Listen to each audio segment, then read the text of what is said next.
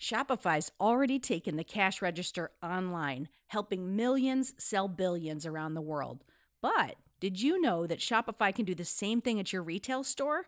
Give your point of sale system a serious upgrade with Shopify. Shopify POS is your command center for your retail store. From accepting payments to managing inventory, Shopify has everything that you need to sell in person.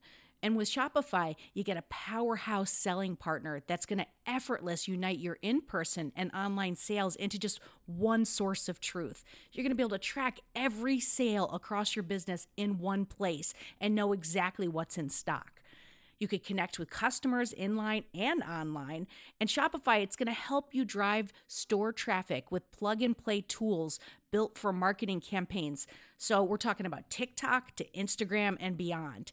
Get hardware that fits your business, take payments by smartphone, transform your tablet into a point-of-sale system, or you can use Shopify's POS Go mobile device for battle-tested solutions. Shopify's award-winning help is there to support your success every step of the way.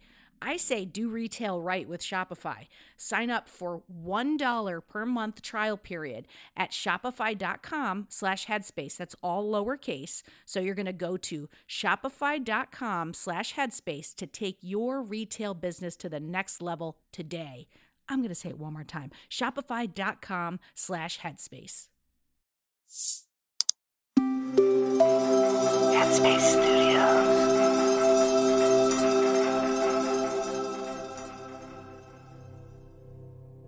Hi, my name's Andy, and welcome to Radio Headspace.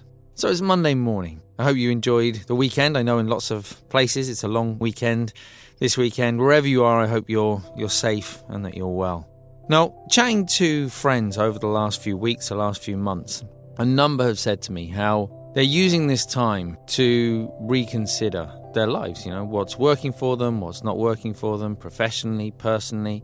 Are there things that they want to stop doing? Are there things they want to start doing? In those conversations, brought up how they feel perhaps a little nervous about trying something different, about trying something new. And I think so often in life, we don't necessarily follow through with the things that we would like to do because we're worried about the outcome, because we're worried about how it might be experienced by ourselves or perceived by others. In fact, people often ask me, when you went off to become a monk, what were you thinking? That's probably the point right there. I don't think I was thinking. And of course, there are times when it's really important that we do think ahead. But there are other times when we tend to overthink things. I'm always reminded of a particular teacher at circus school. And yeah, you heard that right, circus school. So after the monastery, I did a degree in circus arts. And as part of that training, we used to have to do a sort of a theatre element. And we'd have to get up on the stage. Basically, the entire class would be there. The teacher would be there. And as soon as he got sort of bored or he thought you'd been up there for too long, he'd just bang his drum, you'd get off the stage and the next person would get up there. And sometimes you could talk, sometimes you couldn't talk. But the point was to try something without any sort of, without really sort of thinking about the outcome so much. Of course, when you first went up there, it was terrifying. It was embarrassing. There was lots of self-consciousness for everybody in the class. And when things went well and everybody laughed, it was the best feeling. It was amazing. Keep going until eventually sort of ran out of steam. And you might kind of replay that in your mind sort of later in the day. When things went badly, it was really painful, almost sort of humiliating at times. And you might replay that again and again sort of later in the day. So sort of being attached to the good feeling and not really wanting to experience the bad feeling. The interesting thing was, as the terms and the years sort of progressed, the outcome became a lot less important. It became more about the process itself. And it was fun just to go up there and try something. It didn't really matter whether it worked out or not.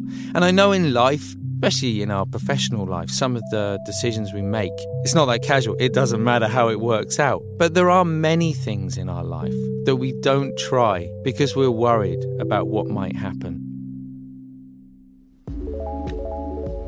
So if there are things that you've been thinking of trying, of changing, I'd really encourage you to explore them. It's so easy to get caught up in our mind, to get in our own way and not to follow through with the things we'd like to do. So as you go into your Monday, as you go into your week, just having that sort of spirit in mind, not worrying so much about the outcome, but focusing instead more on the process, more on the journey. Thanks for listening today. I look forward to seeing you back here tomorrow.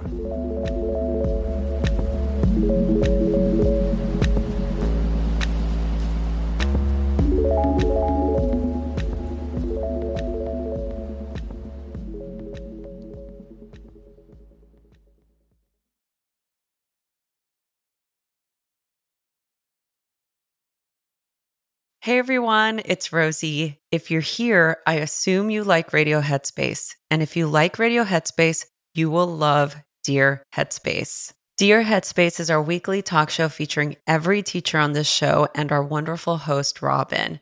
We're answering all of your questions and giving advice on life, relationships, and just about everything else. You can find it on the Headspace app or wherever you listen to podcasts. We hope you'll join us soon.